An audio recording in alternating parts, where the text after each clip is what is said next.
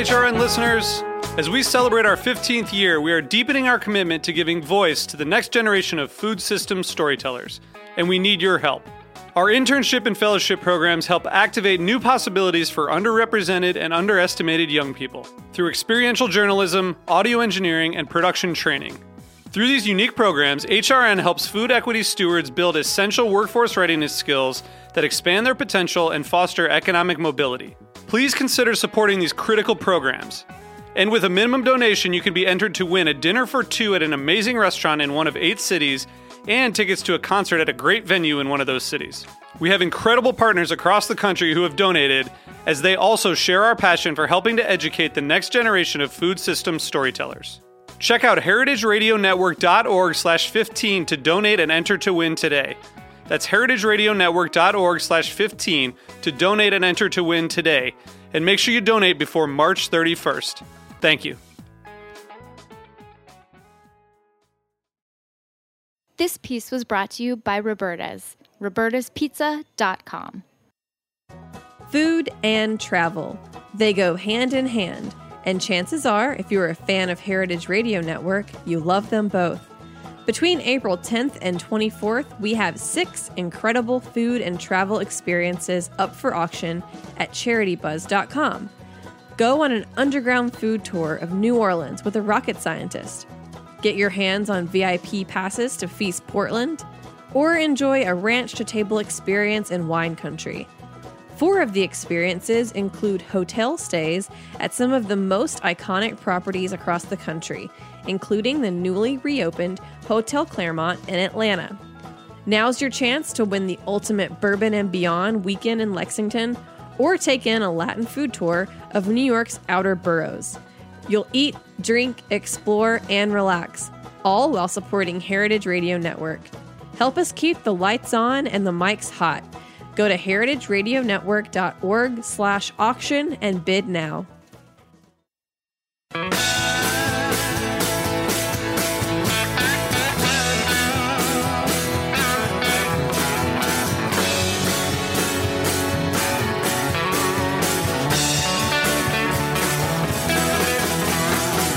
Hey, welcome to Beer Sessions Radio on the Heritage Radio Network. Hey, I'm Jimmy Carboni from Jimmy's Number 43 and the Good Beer Seal. Today is Tuesday, April 10th, 2018. We've got some great guests joining us tonight in the studio. I'm really happy to have Jeppe from Evil Twin back in. How are you, buddy? I'm good, thank you. Good. We're going to have a lot of news to talk with you about. You're going to be opening your first physical brewery in New York City this year. Yeah. So that's a big part of the show. And we got some special guests, top-rated advanced Cicerones and certified Cicerones that are going to help us get a nice conversation going. So you guys go around the room and introduce yourselves. What's up, guys? This is Chris McClellan, and I obviously live here in New York City.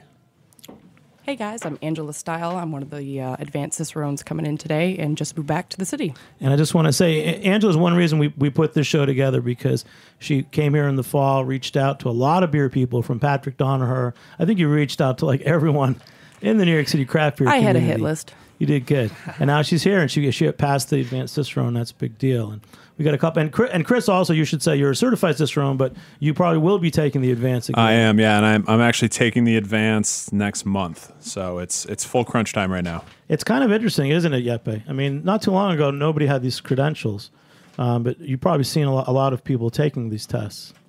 Yeah, I mean, I don't follow it that closely, actually. I'm so caught up in my own world and what I do. So, but I hear about it and read about it. But yeah, it's cool. We'll learn more, because suddenly out of the blue, it's kind of like almost de rigueur for people working in management in the industry. And like Matt, you're working at Union Beer, but you're only 26 and you're an advanced Cicerone too.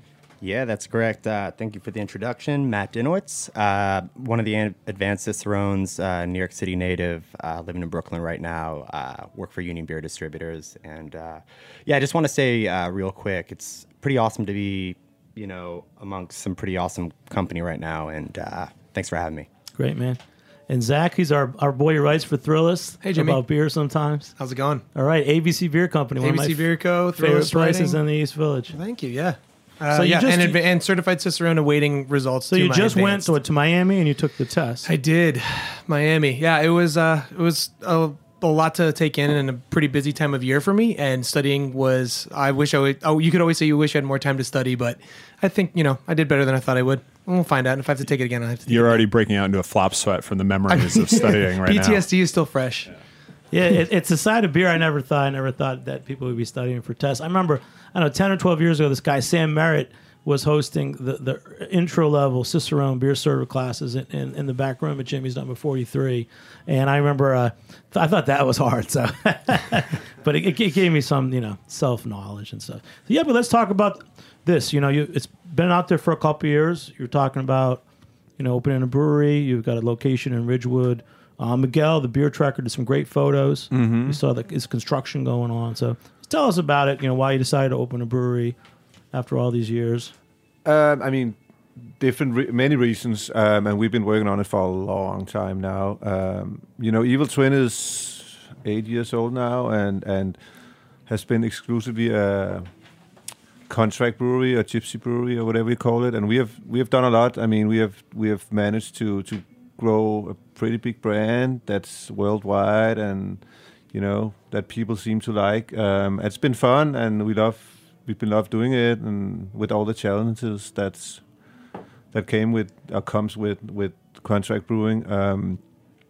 So when I moved to New York 6 years ago with my family, the plan was to move all the production to the USA first of all, but also to become a part of the beer scene in New York City, and we opened Trust and Luxus and all that stuff, which was a step in that direction. And we kind of felt now that the last step to really become a New York brand was to actually have a physical brewery in New York. I wanted to build a brewery since I started pretty much. I just haven't had the time because I have so much going on. We have a distribution company in Europe also that's growing like crazy. So, finding time to do all these things hasn't been easy.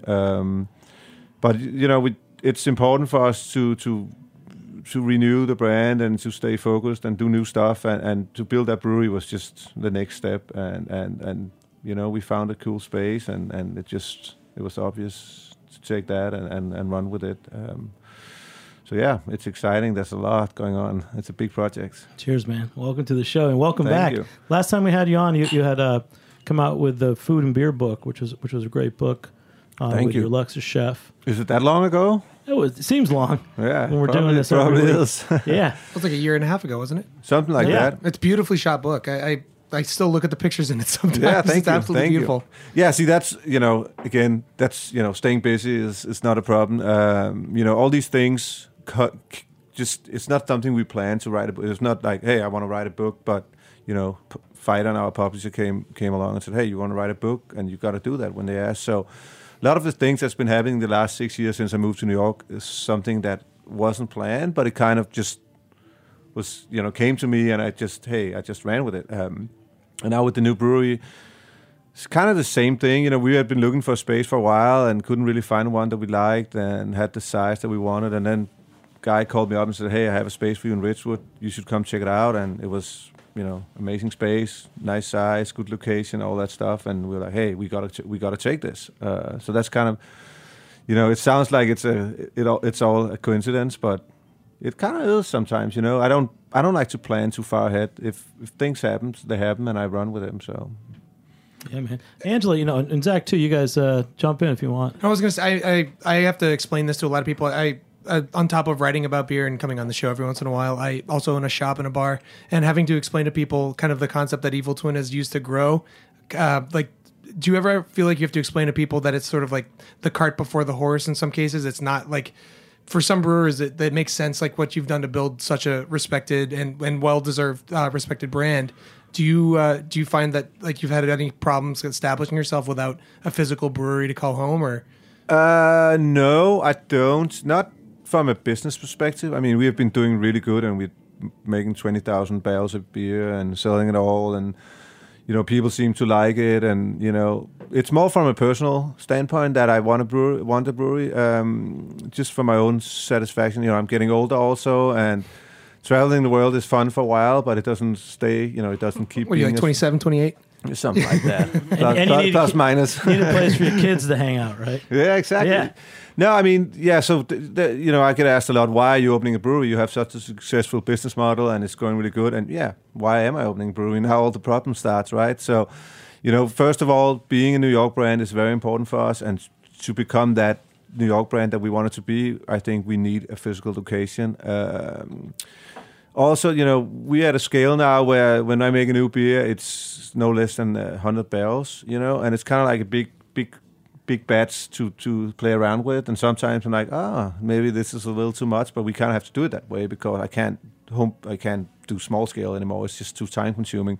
So to have a small, we're doing a 15 barrel brewery in Ridgewood. So to have a small brewery where we can play around and try new things and test recipes and maybe move them to bigger scale is also something that I wanted for a long time. And then the whole thing about selling directly to the consumer is it's a big thing from a profit perspective. Right now, we do a barrel-aged stout down in South Carolina, for example. We have 100 cases.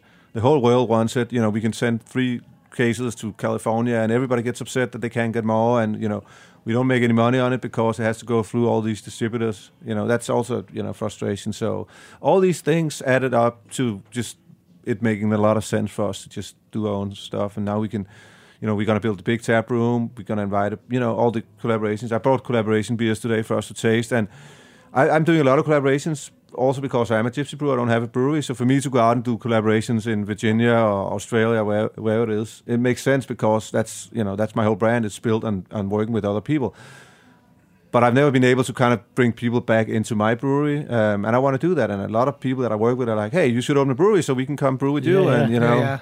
So that's Return the also favor. Let's get Angela on. She's new to New York, and I don't know if you have any questions for Jeppe. Yeah, actually, I thought it was kind of interesting that the place that you ended up settling on, because we've been discussing so much that you've been this gypsy brewer, the place you ended up settling on is a city where the rent is so high, the conditions are so rough, but it seems to me that perhaps maybe it's a culture kind of issue for you, where that's why you made this your landing page, if that makes sense. Yeah, it does. Again, that's a lot to say about it. I've heard myself say a lot of times lately that I cannot recommend anybody opening a brewery in New York City because it's very complicated. And the scale that we do it at, it's not a huge brewery, but it's pretty big. It's probably the biggest since, I don't know, Single Cut or something like that out in Queens. It's extremely expensive. There's a lot of, permits and registrations and all kinds of stuff. I saw you make it sound so easy. Yeah, it's not easy. But Miguel's photos, it's basically like you're just digging up the floors and what you're putting in drains. You're basically rebuilding an entire building. I am, and there's nothing unusual about that when you build a brewery. The problem is that we do it in the middle of New York, so everything is just more, takes longer, costs more. People, everything in New York is so expensive. It's like, hey, we have to do this. It's like another $5,000. You're like, $5,000? I mean, really? To do that? It's just an expensive place to do it. And then when we own the brewery, then all the trouble starts. I like to tell the story about, when you have spent grain, everybody, they're so happy they can give it away to farmers and they come pick it up and all that stuff. In New York City, you have to pay people to come pick it up, right? Yeah. So it's like... It complicates a lot of things to be in the middle of a big city. But on the other hand, and that's why we're doing it, because, we actually looked upstate, actually. We looked for a bigger space upstate to just be out of the city and do more out there. But to be able to do it in New York City also brings a lot of attention to what we do. And, the whole world look at New York from a food perspective, an art perspective, and music and all that stuff. And to be able to build a brewery, it's just going to give us an attention that we wouldn't get if we were outside of New York or if we were in a different state, I think. So all in all, I think it makes sense. Again, I wouldn't recommend it. I always like to say that we're not here for the cheap rent. Exactly. You come in for the experience. And the rent is just a small part of it. But we got the space that we have now that we're building out. Now we got the space in April 2016, and we only started building out in January 18. So we actually paid rent for more than a year and a half. Oh my God. 15,000 square feet. Can you imagine how much that cost? No, I don't want to. Right, Angela? I don't want to. Chris, you got a question? Yeah. So I sort of looking at the industry, we were actually talking about this. Zach and I were talking about this earlier at Zach's bar, and we were talking about looking at the health of the industry, right? And so you mentioned kind of selling direct to consumers. I work for Guinness, and which is a very interesting perspective because I'm the world's biggest fan of great local beer. I think it's vital to communities these days. But at the same point, When you look at a lot of the markers out there, it seems like people just forgot how to drink beer. When you look at what's going on, just from a volume perspective and across the industry, do you feel like, what's your take on, especially your perspective, given what you've done and your business model, what is your take on what's happening right now in the U.S. beer scene? Do you feel like we're incredibly healthy? Do you feel like we've got room to grow? Like, what's your kind of perspective on that? See, again, Is that bubble bursting, I think is how everyone's phrasing it. Yeah, no, I don't think it is. I mean, it's a very big question, right? And it takes a lot of answers. I mean, you obviously all see what's going on with Green Flash latest and Smutty Nose and all that stuff. R.I.P. And I gotta be honest with you, I'm not surprised at all. I kind of knew that was gonna happen, and hey, that's a good friend of mine, Carlo. He owns this place. There he is, Chef Carlo Maracci. Yeah, like you do. One of the best chefs in the country. Anyway, so yeah, I would say I'm happy I'm not at the scale where Green Flash was, because I think those guys are struggling a little bit. I mean, we see they just went down. On my level, 20,000 barrels or less, I think we're pretty healthy, and I think we can keep growing. And I think there's way more to be done if you are smart about it. I mean, it's not about just making good beer anymore, because a lot of people are making good beer. It's actually hard to find bad beer. I mean, and that has changed. That's a big change from a couple of years ago. Quick, Yappy, what's the beer that we're drinking? It's the sweetest beer you ever had. It's a collaboration sweet. I did with the Vale in Virginia.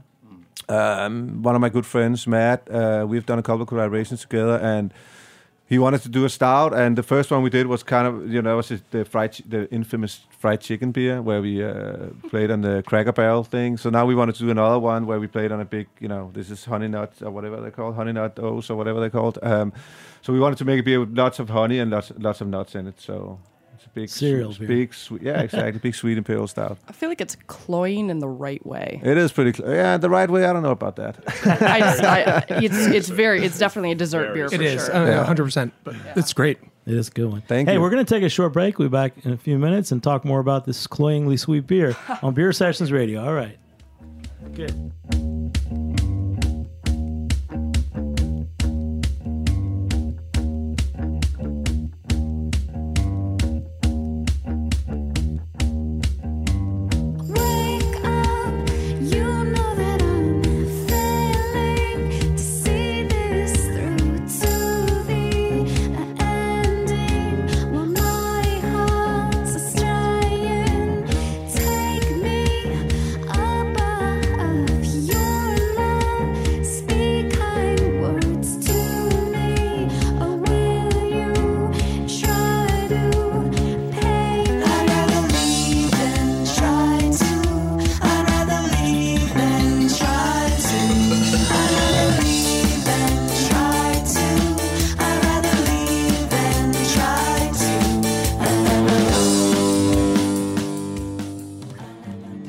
Thanks for listening to Heritage Radio Network.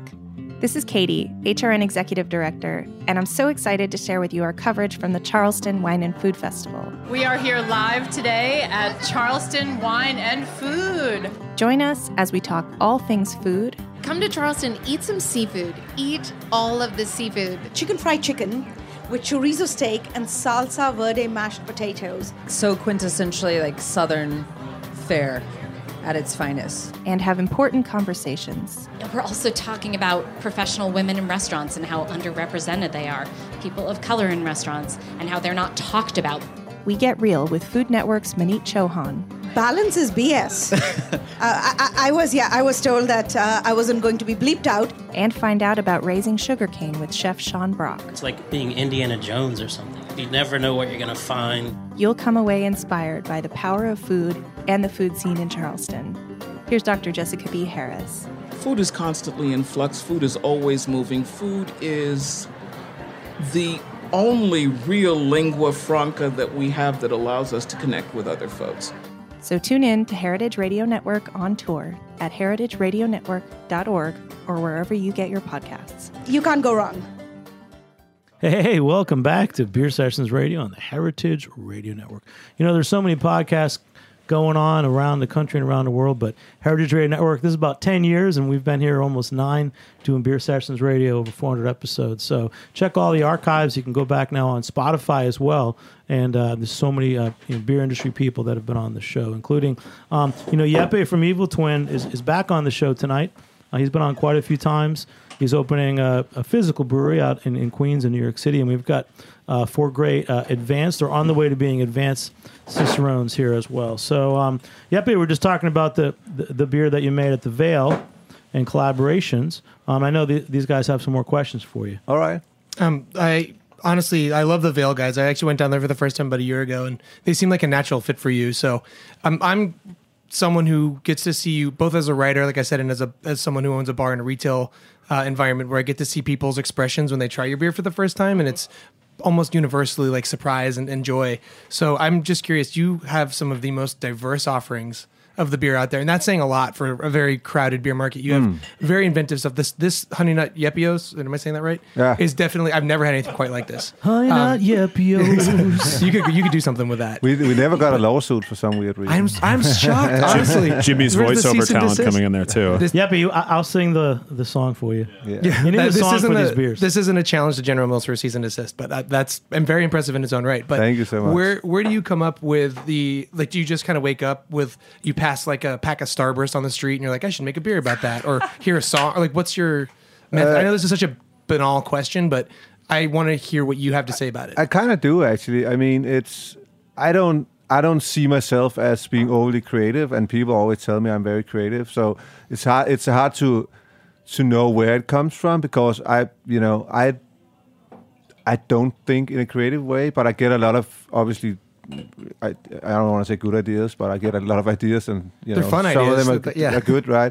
I mean, I spend all my waking hours on eating and drinking, pretty much. I'm huge into coffee, cocktails, food, wine, Palate exploration. It's like I get inspired from everything that I taste, and it's often things that I taste that I get inspired from. Sometimes it's other things, but most of the time it's things that I taste, and I get more inspired by cocktails or wine these days than I do from beer, because I pretty much know beer. I've been in it for a long time, and I've done it so much. So for me to get inspired by all these other, beverage or food items that are not directly related to beer, but you can kind of bring into beer, it's fun. And I've worked with cocktail bars like Aviary and PDT and stuff like that, and it's cool to work with these guys because they have a different approach to flavors. They know flavors, but they have a very different approach. They don't know anything about beer making.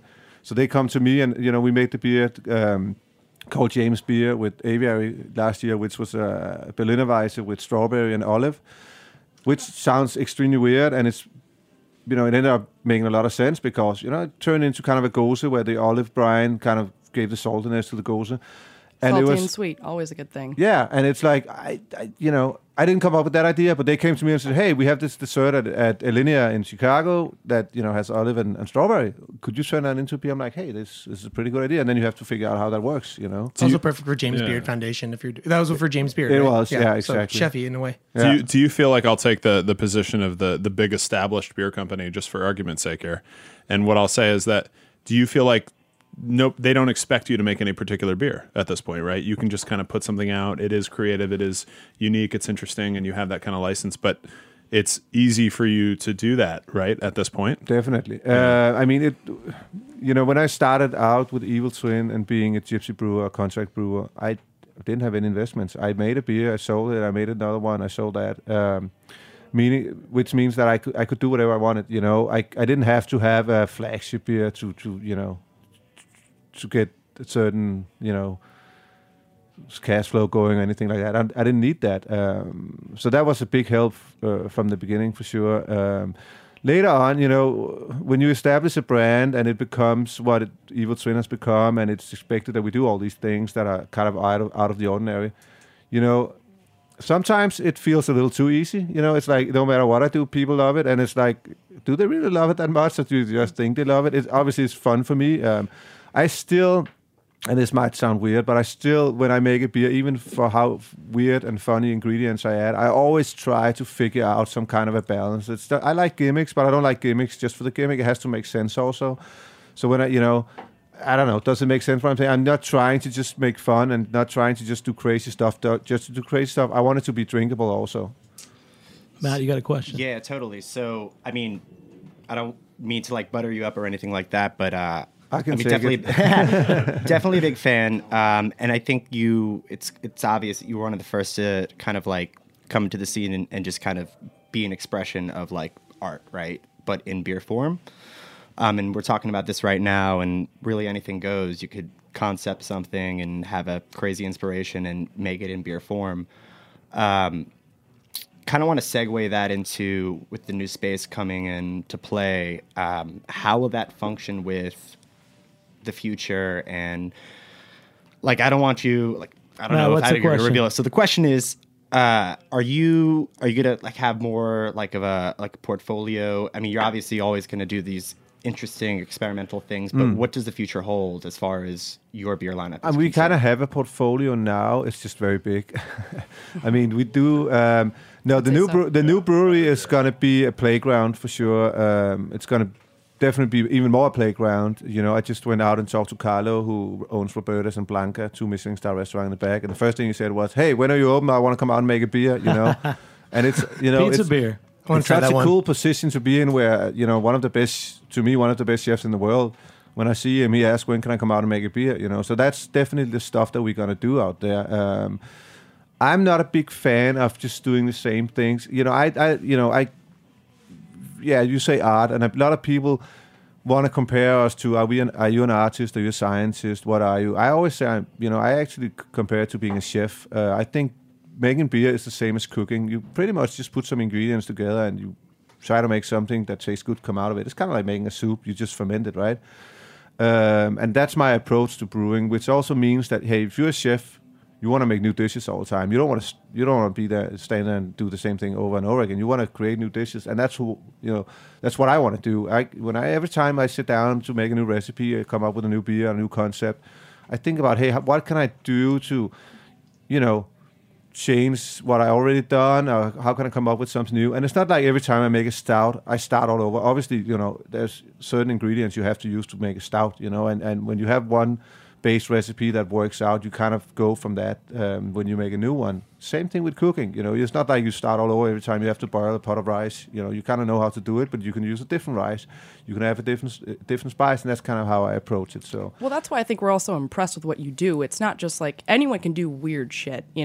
Anyone could just put a bunch of varying ingredients together and try and make it work. But it's the fact that you execute it. That's the part that gets us going, is the fact that these flavors can actually come across like, oh, what would you say, olive and strawberry, was it? I mean, who would have thought of that? But the fact that it could actually come through. Yeah. Mike, I had a weird question. Like, there's definitely a lot, like you said before, like gimmicks for the sake of being gimmicks are aplenty these days, and I know that's definitely something that if you just were to read off the list of ingredients in your beers and no one ever got to try them, then they might see that. But I've tried the majority of your beers, and that's not the case. Like, have you ever had, in the sake of being, let's call it avant-garde or a little culinarily driven, have you ever tried something that like you immediately regretted? Like, I don't get to see your list of failures. I only see your list of successes. Is there ever anything you've ever done that didn't work out?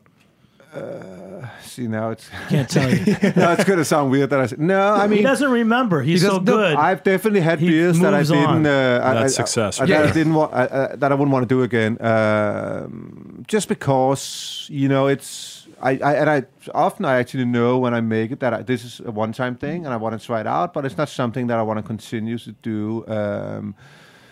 I mean, no, I don't want to call it failures. I mean, even beers that end up tasting weird are not as good as I wanted them to. It's still a learning curve, and I'm not saying that, hey, I'm just trying things out and I'm selling them to the consumer, and they're just gonna buy the stuff that I'm experimenting on. But again, I've made beers that I didn't care for too much, and then I have people come up and say, hey, this is the best beer you ever made. And I'm like, see, taste is different, and you got to be careful trying to make what you think people want all the time, because, which is also why we never describe the flavor of our beers on our labels. A lot of people do. It's like, you make a brown, and it's like, oh, it has notes of coffee and a little bit of, roastiness and blah, blah. Instead, you could be beautiful poetry on the side of your cans. Yeah, we never Very do. Yeah, abstract. and that's that's on purpose, because I don't want to tell people what this beer tastes like, because every taste different. You And think some- it'll lead them to certain expectations plus as well? people taste different things. I might taste coffee in this beer, somebody might taste something else. And my point is that I never make a beer for I make it for myself, and that's easy to say, but I actually do. It's always something that I want to try, and hopefully some Quick, Yappy, what's this beer? We're on number 2. So that's a collaboration I did with a small brewery down in Florida. It's a longer story.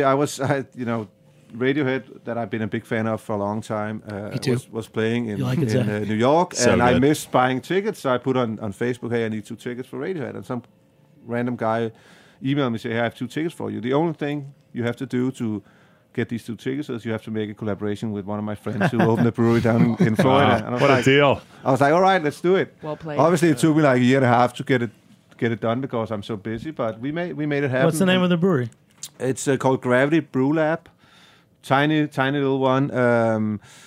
And this is actually a Belgian dark ale, quadruple kind of style, which I don't make a lot of, but I wanted to do something different. I was going to Florida to brew with Johnson Wakefield and Cycle and a couple of other guys, and they all make stouts, and they all wanted to make stouts. So I was like, hey, I don't want to do another stout, so let's do something totally different. That's good. One thing you mentioned, not putting the flavor components or whatever, the tastes on the label. I think we've talked about that a lot because the vocabulary, the words that people use to describe tastes, some of them are outdated. They go back to like 19th century wine terms. Horse blanket and manure. And barnyard flavors. And if you don't, I think everyone tastes those differently, and especially coming from wine to beer. So I think you're onto something. I don't know if anyone else wants to talk about, how you describe things when you're tasting them, and in particular, like in the Cicerone tests. It's that was one of the biggest parts when I just did the advanced, was being able to come up with really robust adjectives to be able to express what you're tasting. I do a bit of side writing for spirits tasting notes and for wine tasting notes, and I feel like those places you're allowed to be a lot more descriptive and say things like grapefruit zest, and like horse blanket is a common term, but when's the last time you heard someone try to sell you a white wine that the cat piss or like weird scents or like peach cobbler, things like that.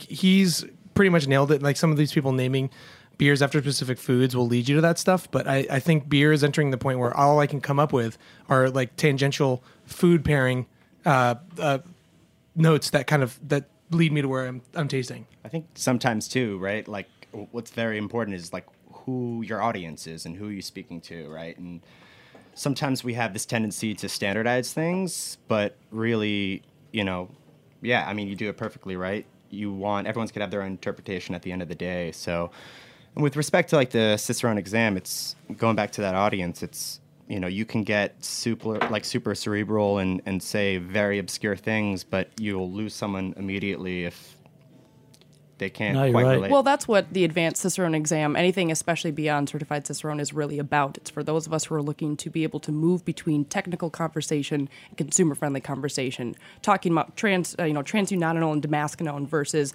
oxidation, and using different vocabulary as well as descriptors. That's why even any time I've done staff education, which has been a huge part of my career, I don't start off beer 101 with beer styles. I think that comes second level. What we need to start talking about first is the palate. What are you getting on the mouthfeel, flavor, and aroma? Start there, and then you can have a conversation universally rather than this pegged specific conversation that only industry people will know. So I think palate plays a huge role for everyone, and all, yeah.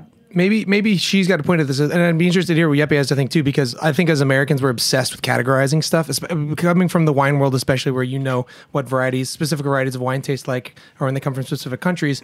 With beer, we're so obsessed with the idea that this has to be an IPA in a rigid format, or this has to be a brown ale in a rigid format. Where I feel like a lot of the great beer cultures in the world have kind of eschewed any guidelines for. Is this sort of the thing, like when you enter a market like the United States, do you feel kind of compelled to obviously you're not restricting yourself in ingredients, but when you work with like the base idea of an IPA, what is like your kind of rubric for like limiting your flavor profiles? Are you not limiting rather, but like kind of constructing your flavor profiles? And you could use this triple IPA that we're drinking right now as an example, because this thing is a monster. Yeah, and it's, again, I don't want to say that I'm against categorizing beers, But with that being said, I see it as a free blank, as a what is called clean sheet kind of thing when I make a beer. Pass. And if you call it this or that, had you called this an IPA 5 years ago? Had you made this 5 years ago and called it an IPA, been like, this is not an IPA, this is more,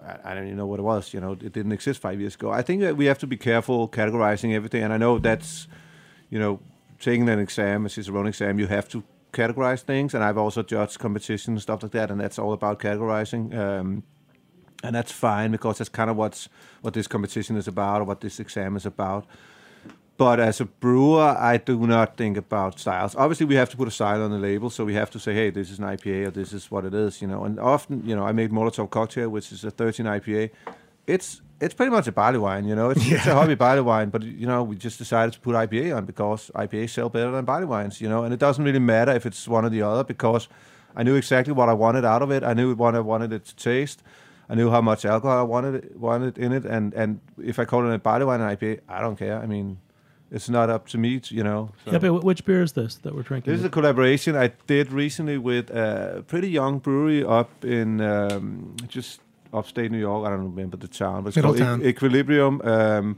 2 years old, amazing brewery, amazing people. I met them. I was reading about them, and I emailed them and said, "Hey, you guys sound pretty cool. Can I come by?" And I went up there and we talked and had some beers and some hot wings, and we came up with this collaboration. And these guys, for me, it's like, I'm considered kind of old school, being 8 years old now, and for me to work with these young guys that are 2 years old, it's cool to be inspired by what's going on right now. So it's cool, big guy, 8-year-old with the 2-year-olds. Exactly. Yeah, man. Hey, we're gonna take one more short break. We'll be back in a few minutes on Beer Sessions Radio. All right.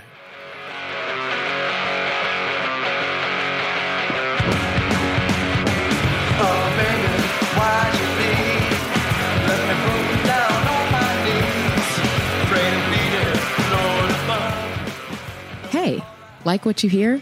Heritage Radio Network has plenty more. With fresh programming every week, we've got something for everyone. Trying to start your own food business? Concerned about where your food comes from? Looking for the best wine or beer to bring to a party? Find our shows on iTunes or Stitcher, or head to heritageradionetwork.org to listen live and subscribe to our newsletter. Hey, welcome back to Beer Sessions Radio on the Heritage Radio Network. Hey, guys, check it out, heritageradionetwork.org. Become a member, and there's a lot of fundraisers going on. This is listener-supported radio, so heritageradionetwork.org. So, Angela, so quickly introduce yourself again, everybody, because you're Angela. Hi. The reason we did the show, because you're a new advanced Cicerone, moved here from Michigan. Yes, I did. Thank God I came back. I love you, Michigan. I know where I'm from, but I know where I need to be, and this is here. So we're drinking beer with Yeppe from Evil Twin. What were you going to ask him? Well, I just found it interesting, too, your comment, especially about, categorization, talking about styles, or especially when we were talking about Cicerone program and things like that. A lot of frustration that people find with that Cicerone program with the exams is how rigorous they are about the style guidelines. I mean, memorization of these specs. I mean, IBU, ABV, OG, FG, AA. I mean, pretty much everything. It needs to be memorization of these numbers that seem so irrelevant, especially when we have, I can pull up my BJCP app on my phone and find it right there. And as a test, just for IPAs alone, how many different styles of IPA are there? I mean, who really knows now? I mean, officially. Does anybody know? On, say, BJCP I would say officially? 10 to 15, at least. They just added, 3 different types of... And there's so many more hazy that IPA. Yeah. They don't even have that one on there yet because they're still in the 2015. That's Brewers Association, not BJCP. Gotcha. Yep, that's I'm sorry. The thing. Yep. That's the crazy part, though, right? There's 2 different ones. What's the actual? The BJCP is brought in as such a style guideline bedrock, but there's also things that the market. You can't deny when the market puts these hazy IPAs up. Where for the last year and a half there was no categorized version of this. Like Yeppe said, that beer never would have been considered an IPA, but it's been the bulk of IPA sales. And I think that actually, to the point that Angela made earlier, and which is really interesting, that if you can either these days, especially in New York City, right, you can build a brewery and a brand on a reputation for being innovative or creative or having a quality product, right? Whereas back in the day, it was building it on one or two flagships and then kind of evolving from there. So the fact that you can just kind of throw a label on there and say, hey, this is a triple IPA, or this is a barley wine, or this is a lager. It's like this is kind of gives people a rough framework to work within, and I think that does help. If I will make an argument in favor of styles, and that it does give people some vocabulary to work with, but at the end of the day, I think it's the quality of the brand that really kind of resonates there and gives people the confidence to move in there a little bit. However strong it is. 10%. But there's qualities that there's like some really good Belgian strongs that are like this. Yeah. I mean, it's, again, I can say that this much. I would never be able to pass the Cicerone test because I don't... It makes me feel a lot better. You'd have your own test. I could probably study for it, but, again, I don't have that approach where I work within the laws or the borders or whatever that the test set up or have set up.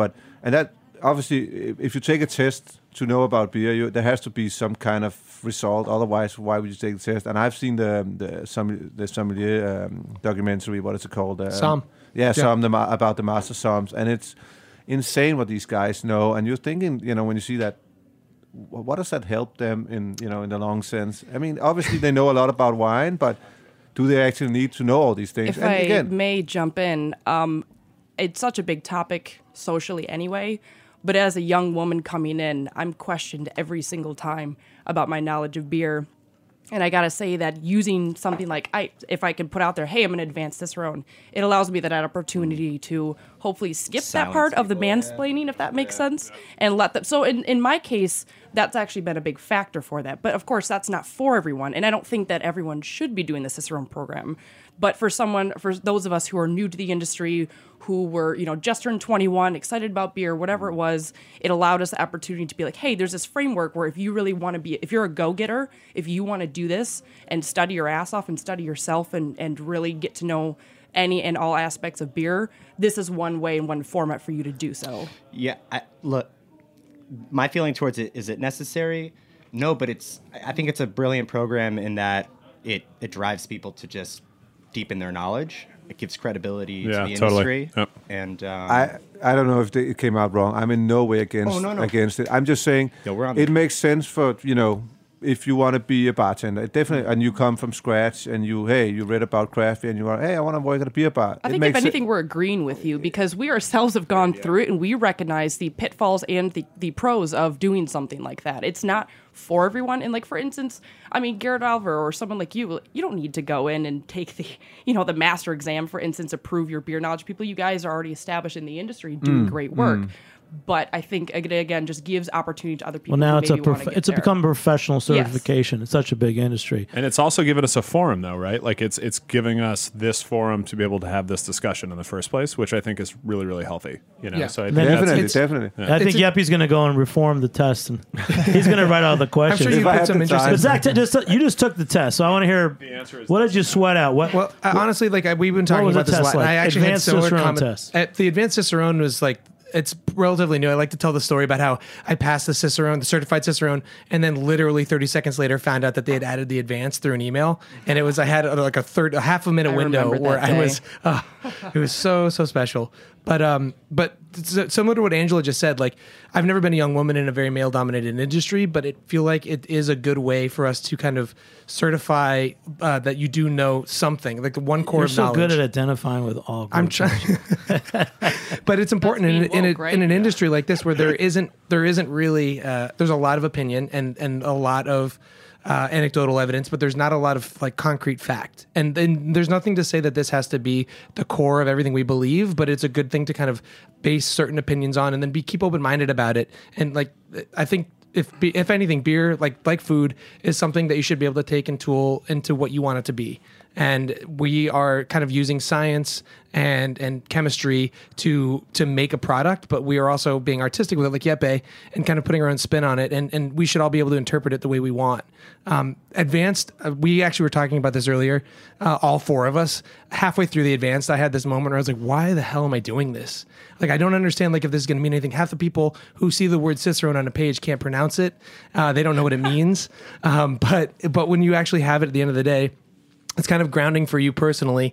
It maybe a little reassuring, but it's also to be able to walk up in a conversation and not to lord it over anybody, just to be like, look, I've done this one rite of passage. It kind of helps balance a conversation. And I'll say you can help me with my draft system anytime you want. And the first thing you don't do, right, in the beer industry is walk up and say you have some sort of Cicerone certification. Never. Right? Yeah. So that's the worst person in the room. But at the end of the day, the conversation definitely gets the conversation started in certain circumstances, and I think that's very important. Yeppe, as you're going forward opening a brewery, I mean, how are you going to staff it? Are you going to have to start setting, looking for these types of certified people?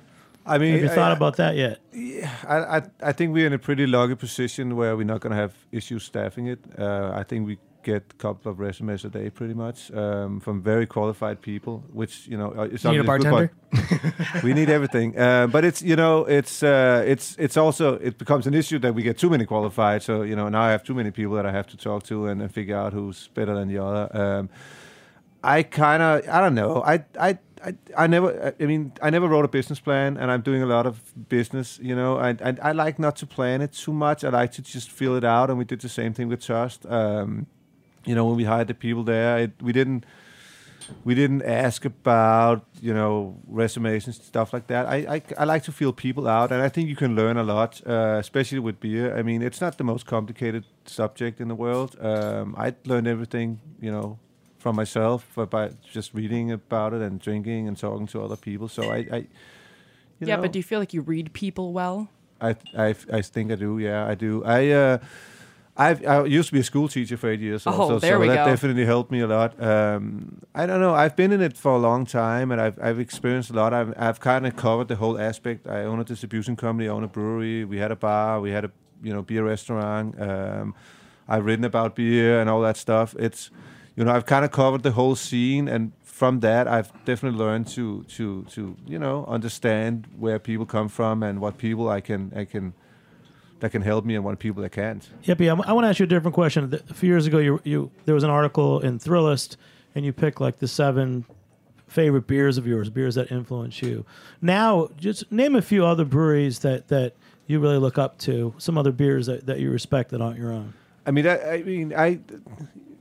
The beers that I can say, the beers that I seek out now, the beers that I drink are either the new guys, like the Equilibriums or the Trillium or whatever it is, or the very old guys, like.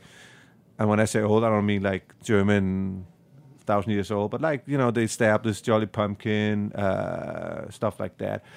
I mean, I get inspired by all of them in different ways. I still get inspired by Jolly Pumpkin, just his whole approach to barrel aging and all that stuff. And I've known, Ron for many, many years. And Which is so funny. Like, coming from Michigan, no one talks about Jolly Pumpkin. Everyone outside of Michigan talks about Jolly Pumpkin. So that's great to and hear. Everybody should talk about it because he was the first guy who started barrel aging for real in America. And he's, he should be recognized from that. And Jolly Pumpkin is not a hip brand anymore, which that's what the world is. But to me, being a brewer and doing all the beers that I do and doing all these crazy styles and working with all these crazy young guys and all that stuff, to look back at what this guy is doing and how he's been doing that for up to almost 20 years now, it's like that's still inspiring to me because he's doing something that's so unique that nobody else is doing, and it might not be the hip thing to do and it might not be the modern thing to do, but for me it's still something that's legit and real. And plus I'm also into wine a lot, and I see a lot of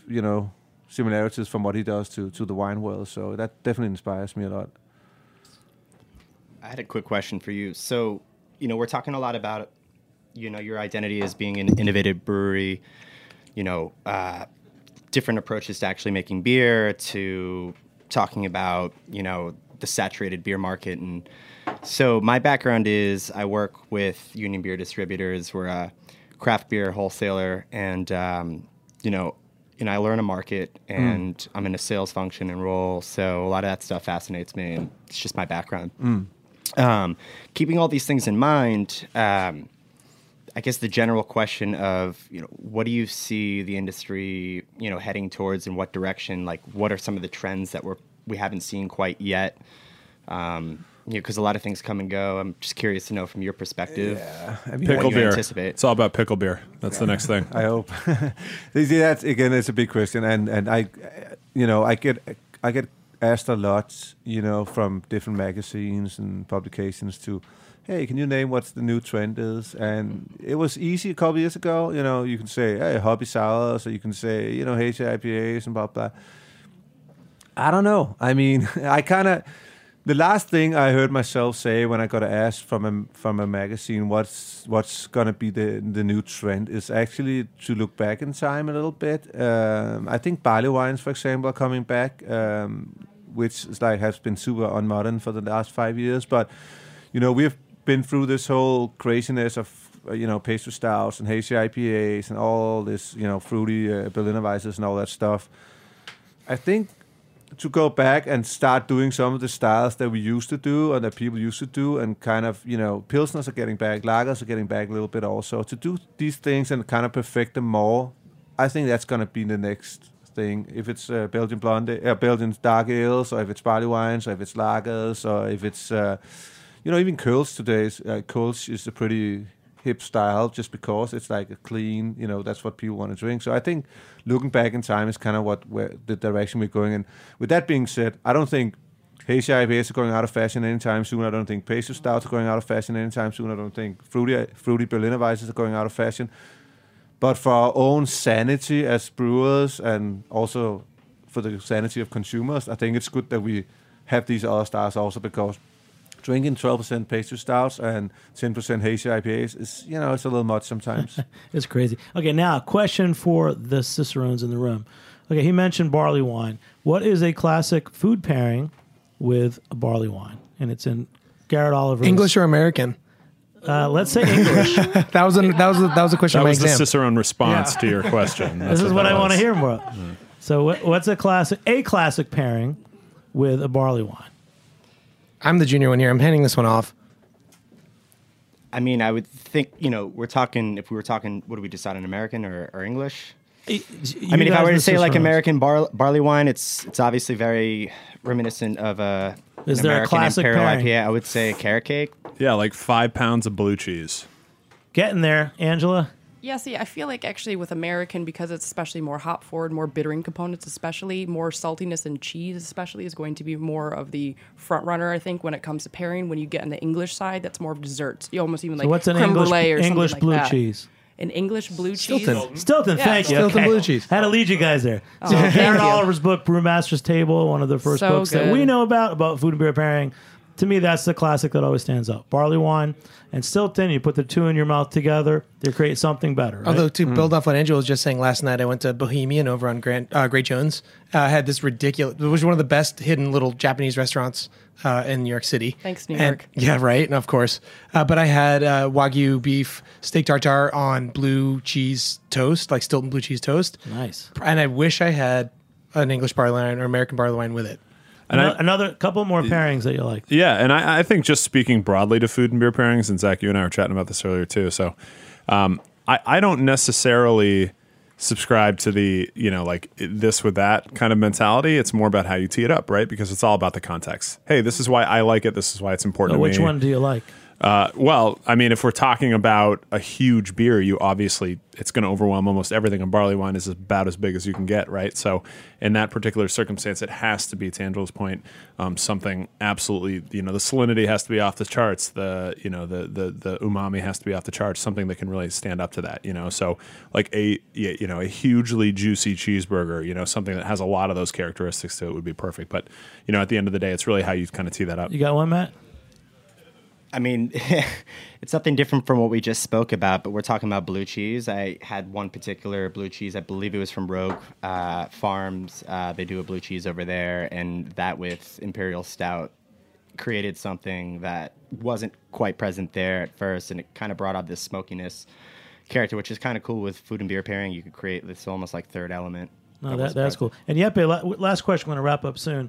So at your new brewery, let's say you did a night. You're going to have. Is there a food and beer together that you'd like to serve at your brewery or for a special occasion?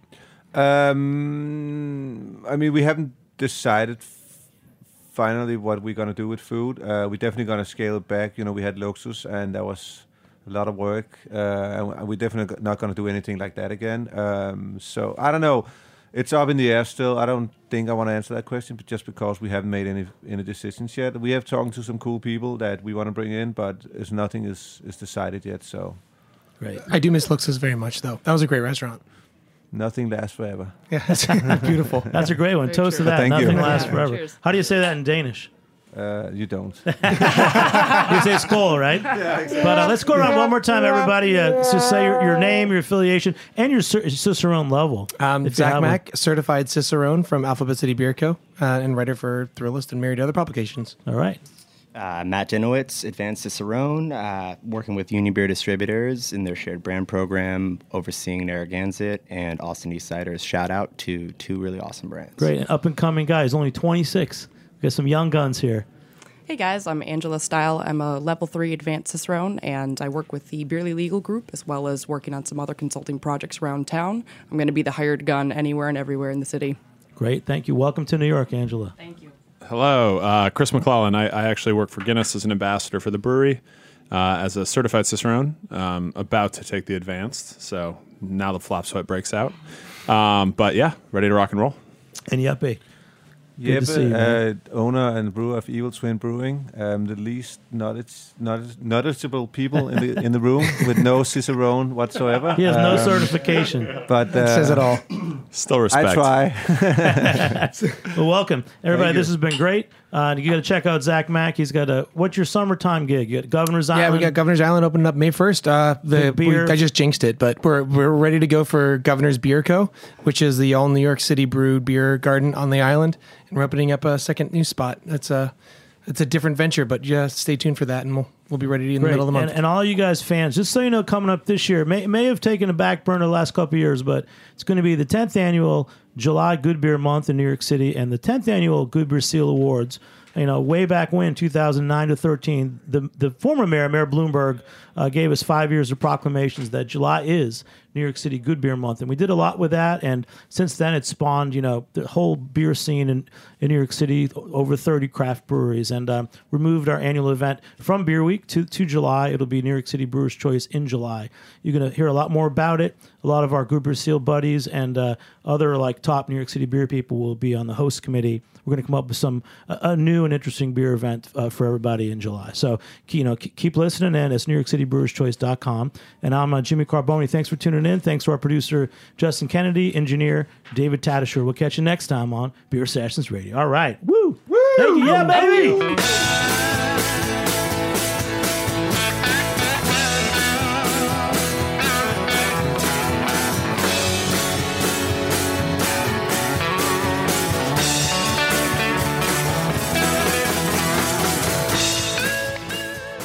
Thanks for listening to Heritage Radio Network, food radio supported by you.